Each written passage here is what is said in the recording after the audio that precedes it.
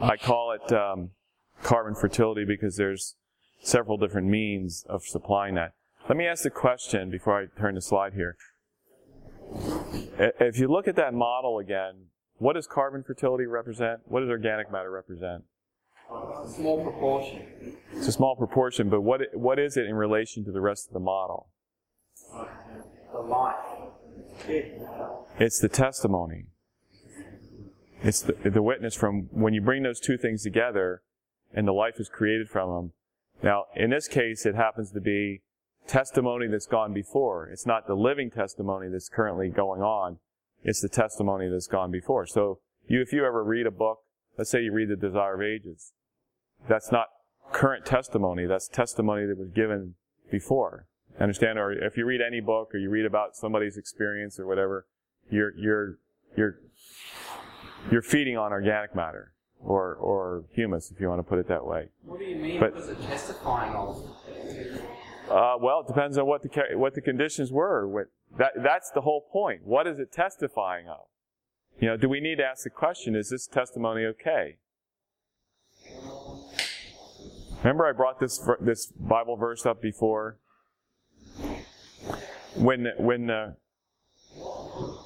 dust and the breath come together, man becomes a living being, or a living witness, or a living testimony. You could put any of those words on it.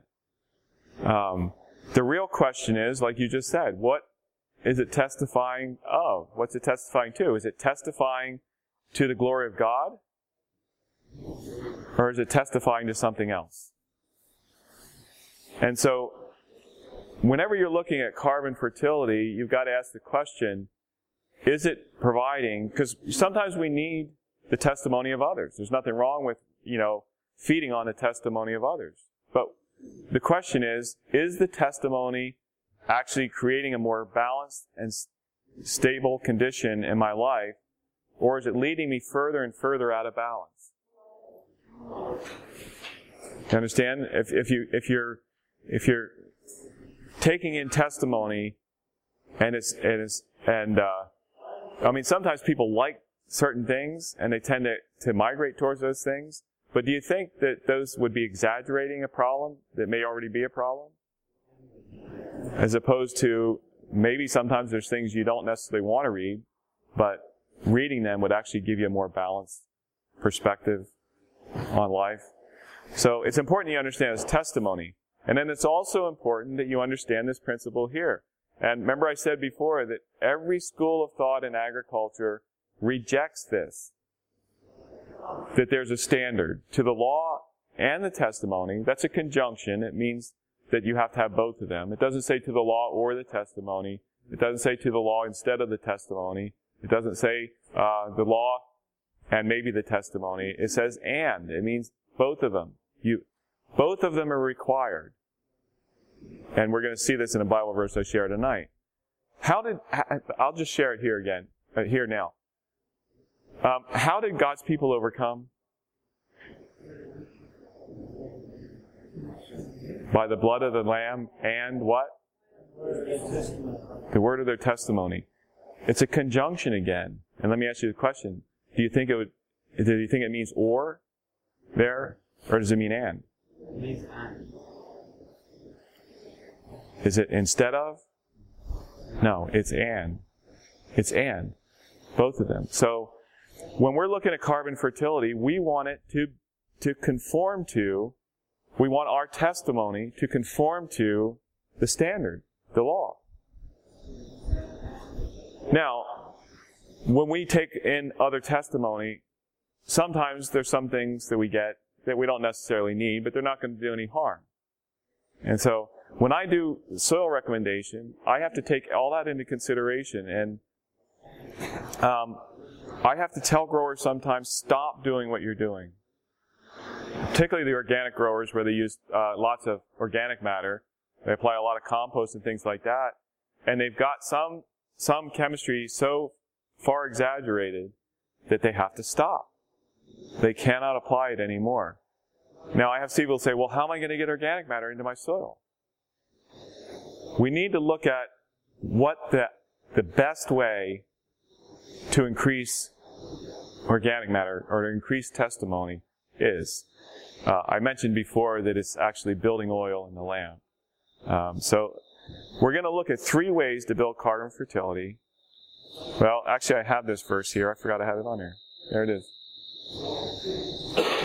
It's both through the blood of Christ and the word of our testimony. But our testimony better be consistent with the standard of God's character.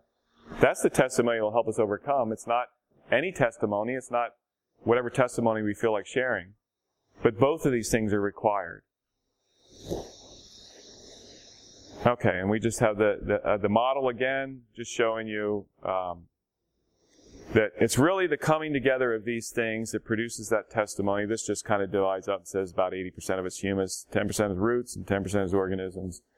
But the definition is anything that was once living before that is now in the process of decomposition, is breaking down. The humus component of it is when it breaks down to a stable form. That's what that is. Okay, so we need to look at 3 ways to build our testimony, if you want to put it that way. You can build carbon fertility, or you can put it as building organic matter in the soil. Because a lot of organic growers will say to me, how am I going to continue to build it? Well, we're going to look at the first one. It is the right way, the best way to build carbon fertility in the soil. It is probably the last way that people do it, but it's the best way to do it. And it's called carbon induction. And in essence, we're going to go through what happens here, but in essence, it's testimony that's generated from our lives. It's our testimony that's stored up in that soil. Now, you'll see why this is the best way of doing this. It's not, there's other options here, but of the 3, this is the best way to do it. So let's see what happens in what's called carbon induction.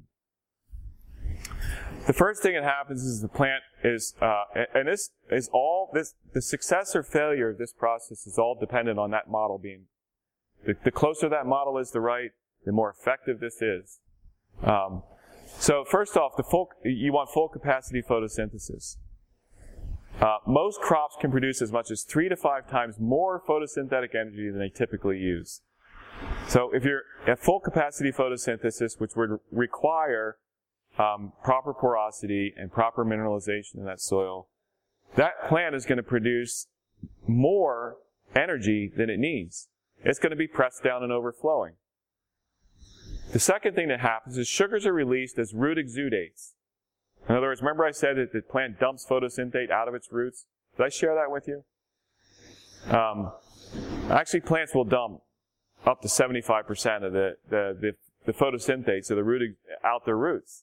And they're giving it away for reasons to build a bank account for later on.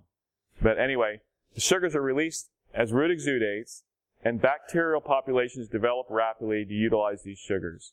So in other words, there's an increase of the bacterial population in the soil. Number 3, as bacterial populations develop, they extract minerals from the soil, mineral matrix, to build their own cells. Number 4, plants absorb microbial metabolites and become exceptionally energy efficient. Remember I said that plants prefer those nutrients to come in the organic form? Well, the metabolites given off by the microbes in the soil are exactly what they need. And then they don't have to expend the energy to build those things. The microbes in the soil build them for them. And then they take up these microbial metabolites and become exceptionally energy efficient.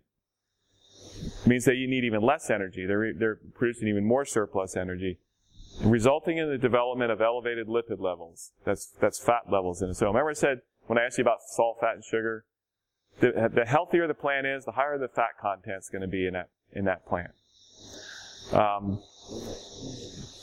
Okay, so you have a development of elevated lipid levels. Number 5, lipids are exuded from the roots and are digested by soil fungal populations, which expand rapidly. And number 6, finally, fungal digestion of lipids results in the formation of stable humic substances with long half-lives. It means it lasts a long time. Okay, what did I just call lipids? I called them fat, but I mean, another term on it is oil. You could call it oil. If you want to build oil in the lamp, this is how you do it.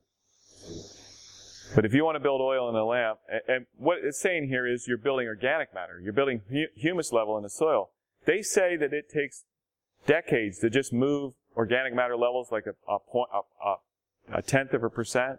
Oh, that's so untrue. I know growers that are moving it much more rapidly than that because they have the conditions where the microbial population, the plant is thriving, the microbes are thriving, and they're just generating this humus at a much more rapid pace than is typical, what you see typically. It's not normal. It's typical, is what you see.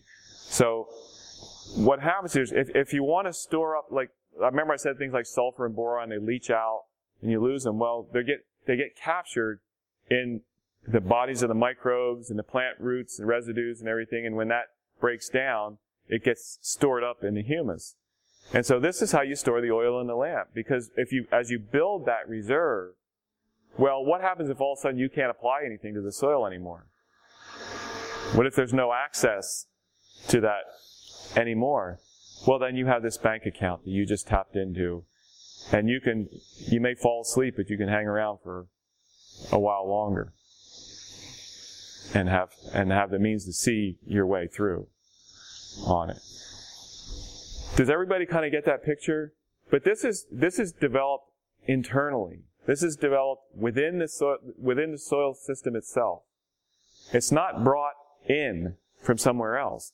And like I said, there's nothing wrong with being nourished from the testimony of others, if that testimony is appropriate. But the day comes when you must start having your own testimony.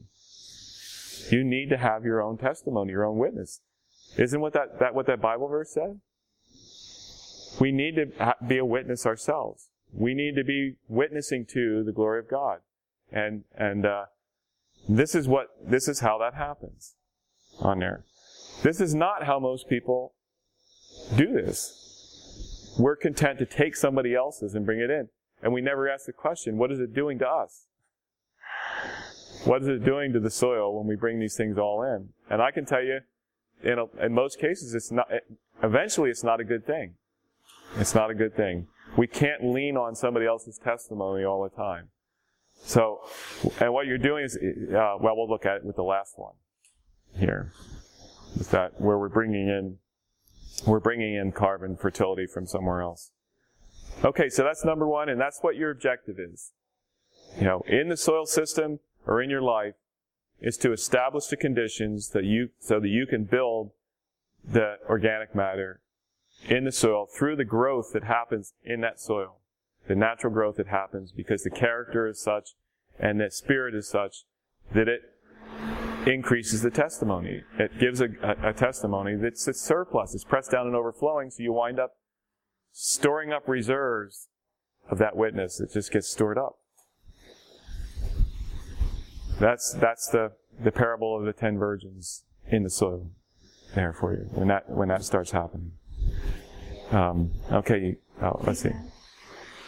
Take a picture of it. Not good enough of a camera to take it from. Okay. Sorry. So as soon as we get the picture taken here, we're going to move to the second option you have for carbon fertility, increasing carbon fertility.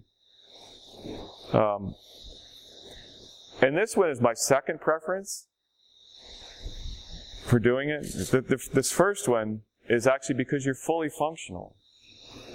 You're fully expressing the character of God. You're fully living and witnessing to the world. So the next one here is, somebody asked me about this earlier. I don't know if they're in the class now. Oh yeah, it was you. The next option is green manure or cover cropping. In other words, you're growing something on your own soil. And in doing that, it's pulling the character of your soil up. And then it's generating the organic matter from your soil. It's keeping something growing on the soil, which keeps, you're actively growing. You're not sitting there idle with the risk of loss because of that. And the crops can be selected to target specific objectives. So let's say you're short phosphate. You can plant buckwheat. Buckwheat's a phosphate accumulator. So you can plant buckwheat. If you're needing nitrogen, you can use legumes to grow and then turn in.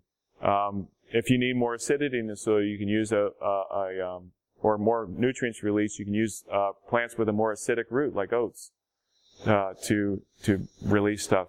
If you need to capture nutrients from loss, you can plant something like rye or cereal grass that has a massive root system that'll take up all those nutrients and capture them from leaching loss or whatever in the process. So you can be selective here. And remember I said that God is specific.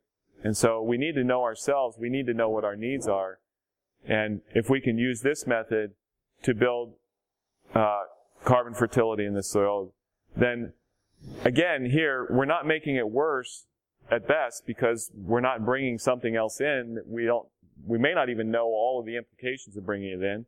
We're just generating it from our own soil. It's coming from our own soil. So it won't be any worse than if it's imbalanced or whatever. You haven't got it all the way there.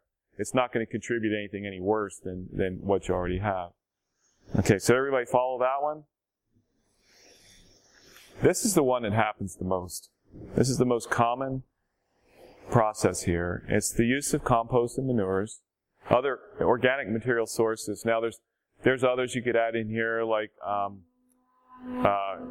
well, it's still compost, but the big one right now in Canada with Jean-Martin Fortier is the ramiel wood, which is the chipped up young branches and leaves. That's because that's where 75% of the nutrients are in a tree. The way I look at this, though, and if there's a surplus that can be shared and it's needed, well, then that's a good thing. But if you're robbing Peter to pay Paul, in other words, you're taking life from here so that you can have it over here. You just left that over there with less life, right? So you're not really increasing life. You're just moving it from one place to the other. And our goal is to increase life. I'm not saying that this is not something you should do. I'm just saying that you should carefully consider, how you should approach this. Because there are times I recommend compost and manures all the time in appropriate circumstances. If it is not appropriate, then it's not appropriate. I actually had a lady that did the marketing for a big composting operation. We were at a same training, and she asked me, she said, as a consultant, what could you recommend that I could say to my customers that would help them more? And I said, the number one thing you could do to help your customers more is to tell them when it's not a good idea to buy our compost. To buy her compost. To apply the compost.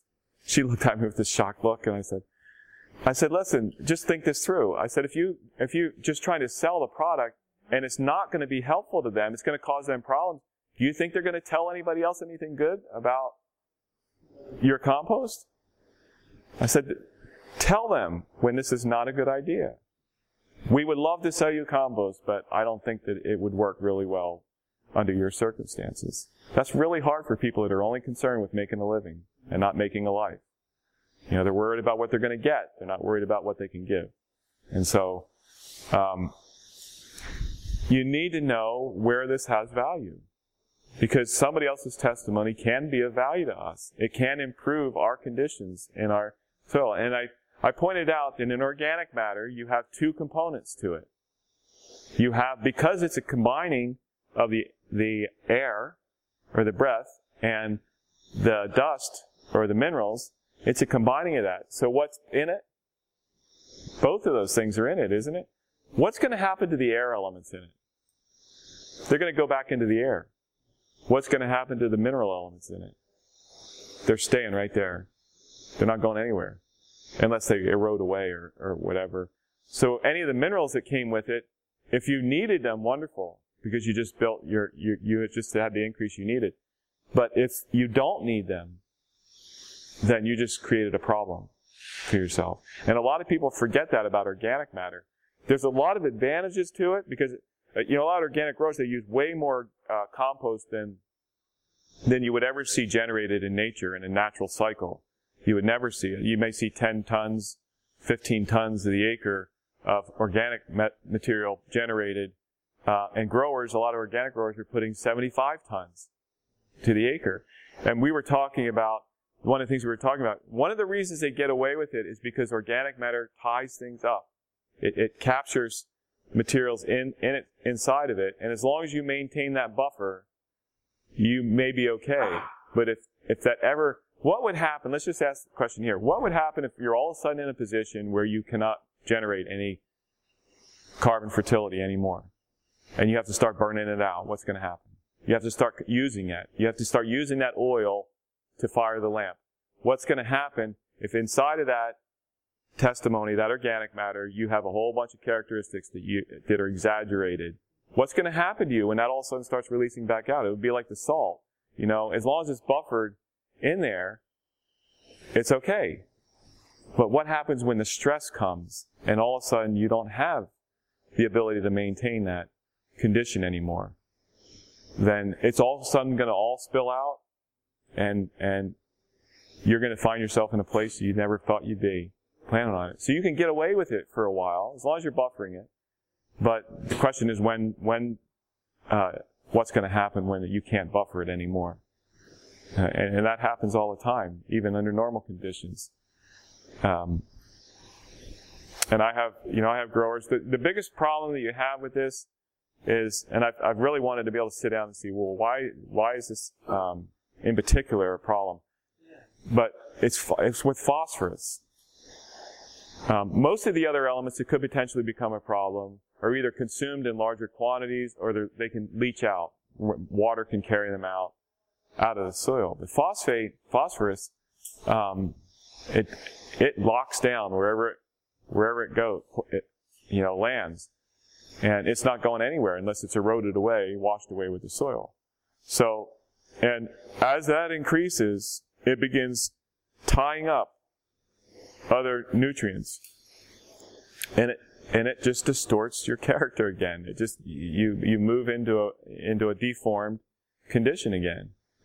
And we've talked about this before. It's very difficult to grow it out.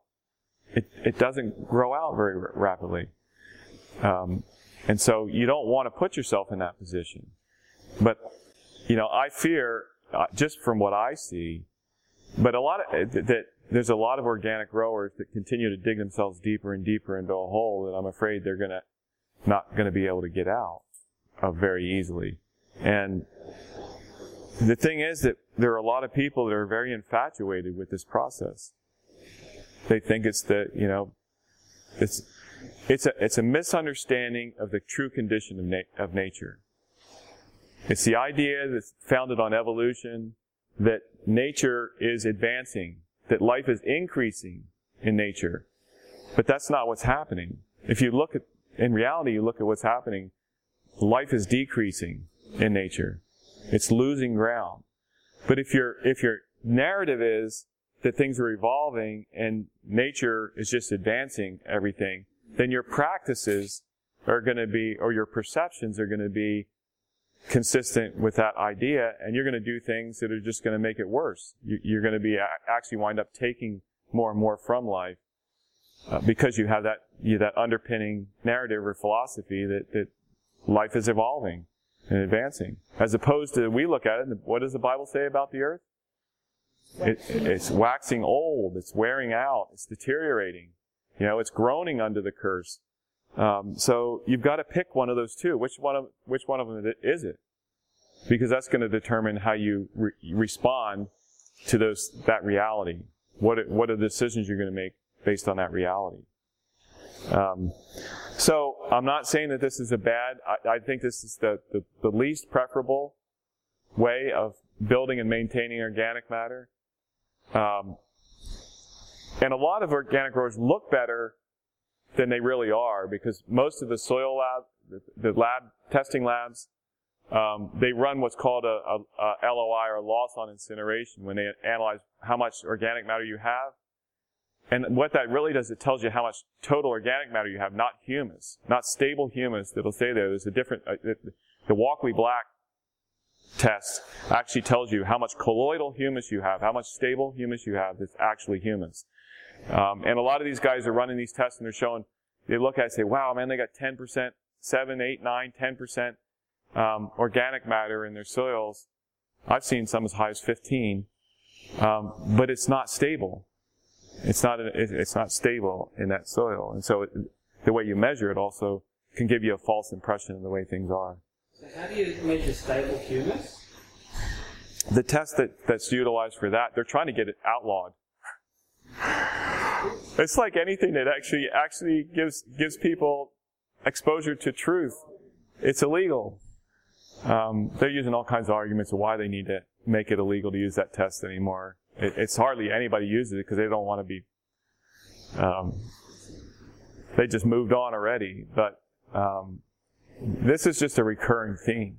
That anything that might actually confer knowledge and truth to people, you got to take care of and get rid of. So somewhere or another, you got to convince people it's illegal, it's dangerous, it's something. So when did the other soil test become illegal, and how did they create it? Well, it's not illegal yet. The question was, when did the soil test become illegal? The type of test it is? Yeah, it's called the Walkley-Black test in order to measure a colloidal humus, but it's hardly run by anybody anymore. It's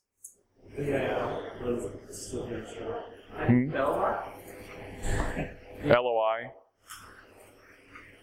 There's a lab in Australia that still runs it. Still runs it? Really? Okay, so. Yeah.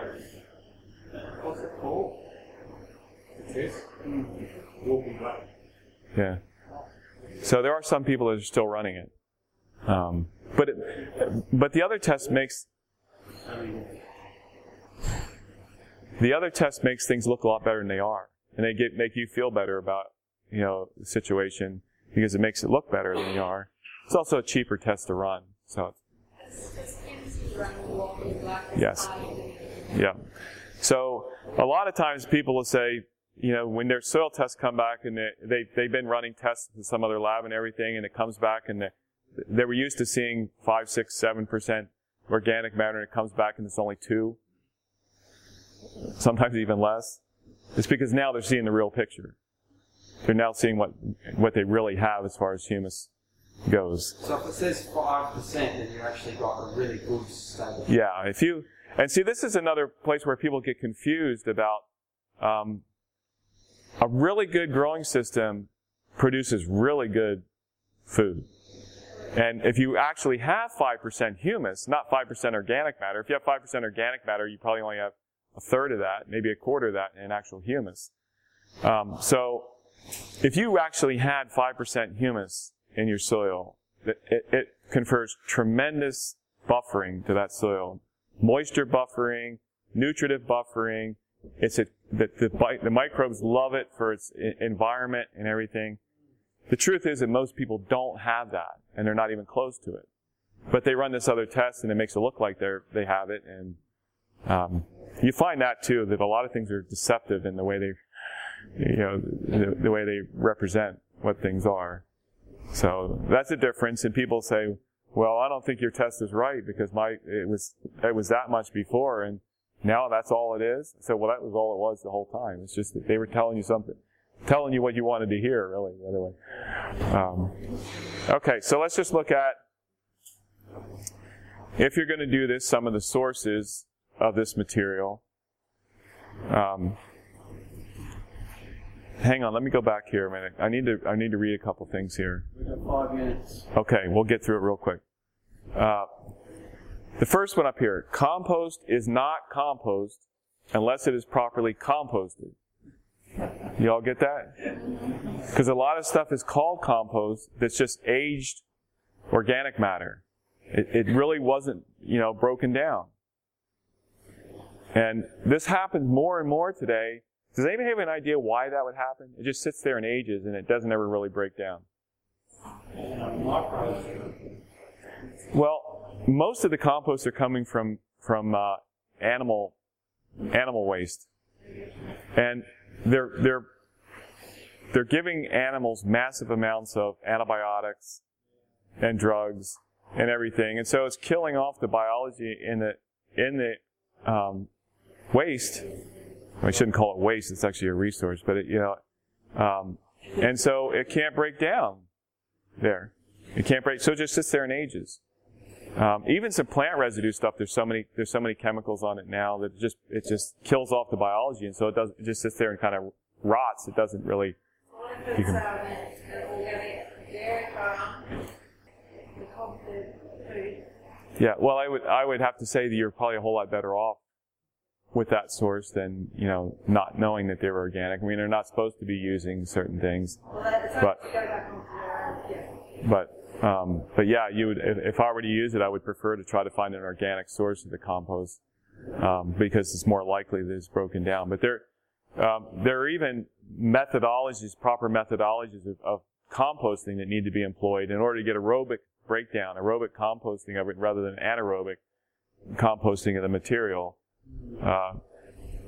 When a grower says I'm going to use I have an organic grower and you're going to use compost and it's okay to use it and everything, and I give them these criteria, can you find this out about it and this, that, and everything. It bothers them because it requires them to, can't I just put it on? And rather than, do you not want to know what it is you're putting on? So, having an analysis of it. Yeah, we'll see it here. You want a carbon to nitrogen ratio of finished compost. It should be about 10:1. If it's higher than that, there's too much carbon in there, and it's going to tie up nitrogen when you put it on your soil, and that's going to take it from the plants. That nitrogen will be taken from the plants because the microbes always eat at the first table. The soil microbes, soil biology always takes the nutrients first, not the plant. And if there's not enough, well, guess who loses? The plant loses. And so if the carbon-nitrogen ratio is wider than that, it's higher than that, then there's not enough nitrogen to balance the carbon in that compost. If it's narrower than that, there's too much nitrogen. If you put that on, it's gonna burn up humus.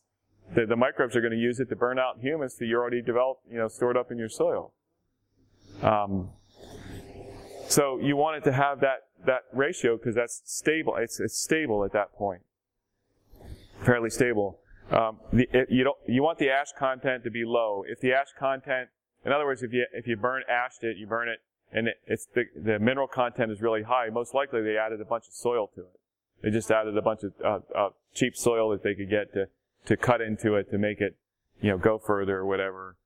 So the ash content should be fairly low. And this is one of the places where growers get themselves into trouble even worse, because if they add stuff to it, add soil to it, well, what came with that too? It's not just what was in the manure that was composted or whatever. And that just leads into the last one, were other ingredients added?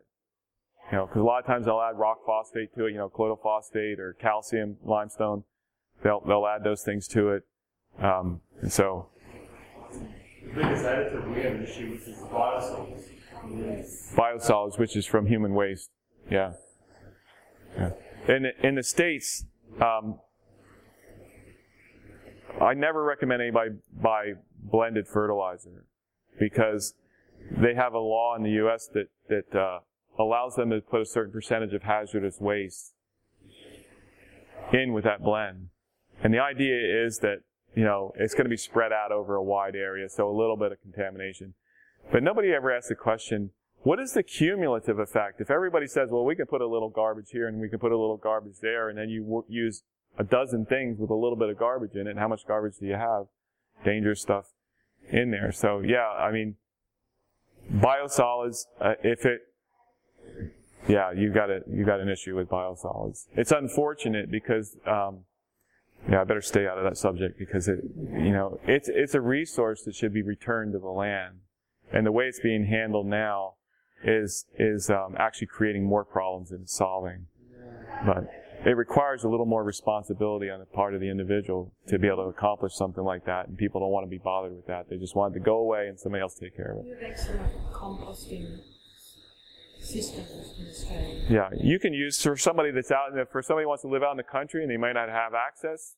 They might only have they don't want to put spend a ton of money on a septic system or whatever. You can use a dry toilet, and then what they call it, a dry toilet. In other words, you can build a box and you put a bucket, and you can if you don't feel like handling it, you can put biodegradable bags in there and you just pull the bag and then you just compost it with enough carbon material. You leave it for a year. It's broken down. It'll be anaerobically decomposed, and then it can go back on the land. I was looking at photographs of a guy's place that that's all he's been fertilizing his gardens with for 37 years. And it's beautiful. But it's not being, it's a whole subject you can get into. But again, you save tons of expense. You don't waste the resource. People are just paranoid about it because it's human waste. And so, they're concerned about pathogens or whatever that would affect humans. Not eating GM food, you're right. As long as you're not eating what? GM. Yeah. Right, yeah. Well, that's another thing you need to take into consideration, by the way, if you're doing compost. Because organic growers in our country are allowed to apply compost from animals that were feeding on GM crops. Yeah. And so, as long as it's composted, that makes it natural. And so, I don't use it. I can tell you horror stories about what the impact that the glyphosate is having on, and the genetic engineering. It's really the glyphosate, because of the genetic engineering is the worst. It's bad enough, but the impact that glyphosate is a chelator. It's a mineral chelator, so it ties up minerals so you can't get them. So you eat food, and the glyphosate is chelating the nutrients, so you can't digest it, you can't absorb it. And it's killing people. Yeah. So. Okay. Yeah, we're out of time, but let's just run through this real quick, and then we need to quit because I'm cutting into Ian's time. Is he here yet? Okay. See, these are some of the sources, typical sources people utilize. The top one's horse manure. It shows you the carbon to nitrogen ratio on it. It's fairly balanced. When you say it's hot, it works fairly quickly. But I would prefer it composted to get the carbon-nitrogen ratio down some before you put it on the soil. Cattle manure, there's two different kinds. It's either dairy cattle manure, like you were talking about, or there's beef cattle manure. And dairy cattle, because they're producing milk, a lot of times they'll supplement calcium to them. This is also true, you see, when we get down to poultry. So it'll change the composition of the manure compared to beef cattle. The carbon-nitrogen ratio is lower. It's higher in nitrogen than horse manure. It's closer to humus formation when composted than horse manure is. And it's higher in potassium content in general. So if you're needing potassium and you're going to use a compost, well, you might want to search out cattle manure because you're going to get more compost relative to other things. More potassium relative to other things on it. The next one's poultry manure. It's another one of what they call hot. It reacts fairly quickly. It's broiler manure is fairly balanced. In other words, that's meat birds. If the manure is coming from meat birds, it's fairly balanced. Layer manure is usually high in calcium because they supplement oyster shell again to strengthen the egg shells to produce eggs. So if you need calcium and you had a choice between broiler manure or layer manure, you would go for the layer manure. If you're excessive in calcium, well, you wouldn't want to use that one because it's going to have to.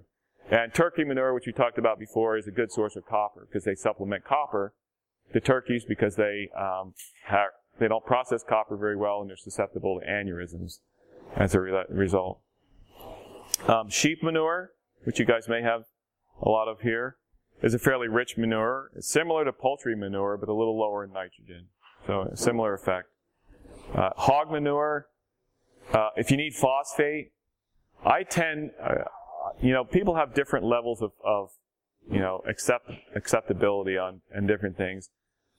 I tend to prefer to avoid certain materials, but, some people it doesn't matter. Hog manure is higher in phosphate. So if you were deficient phosphate and you were going to use a manure source, hog manure would be a better source to get the phosphate. I actually have a grower who raises hogs, and he's not raising them he's pasture raising them. He's raising them on grass.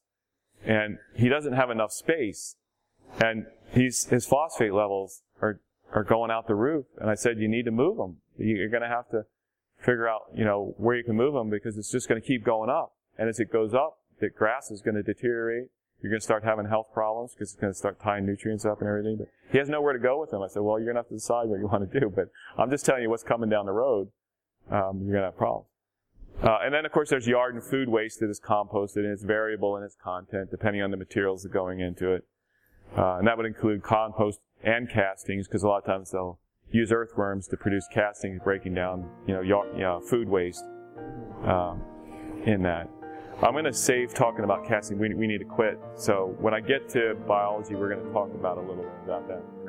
This media was brought to you by Audioverse, a website dedicated to spreading God's Word through free sermon audio and much more. If you would like to know more about Audioverse, or if you would like to listen to more sermons, please visit www.audioverse.org.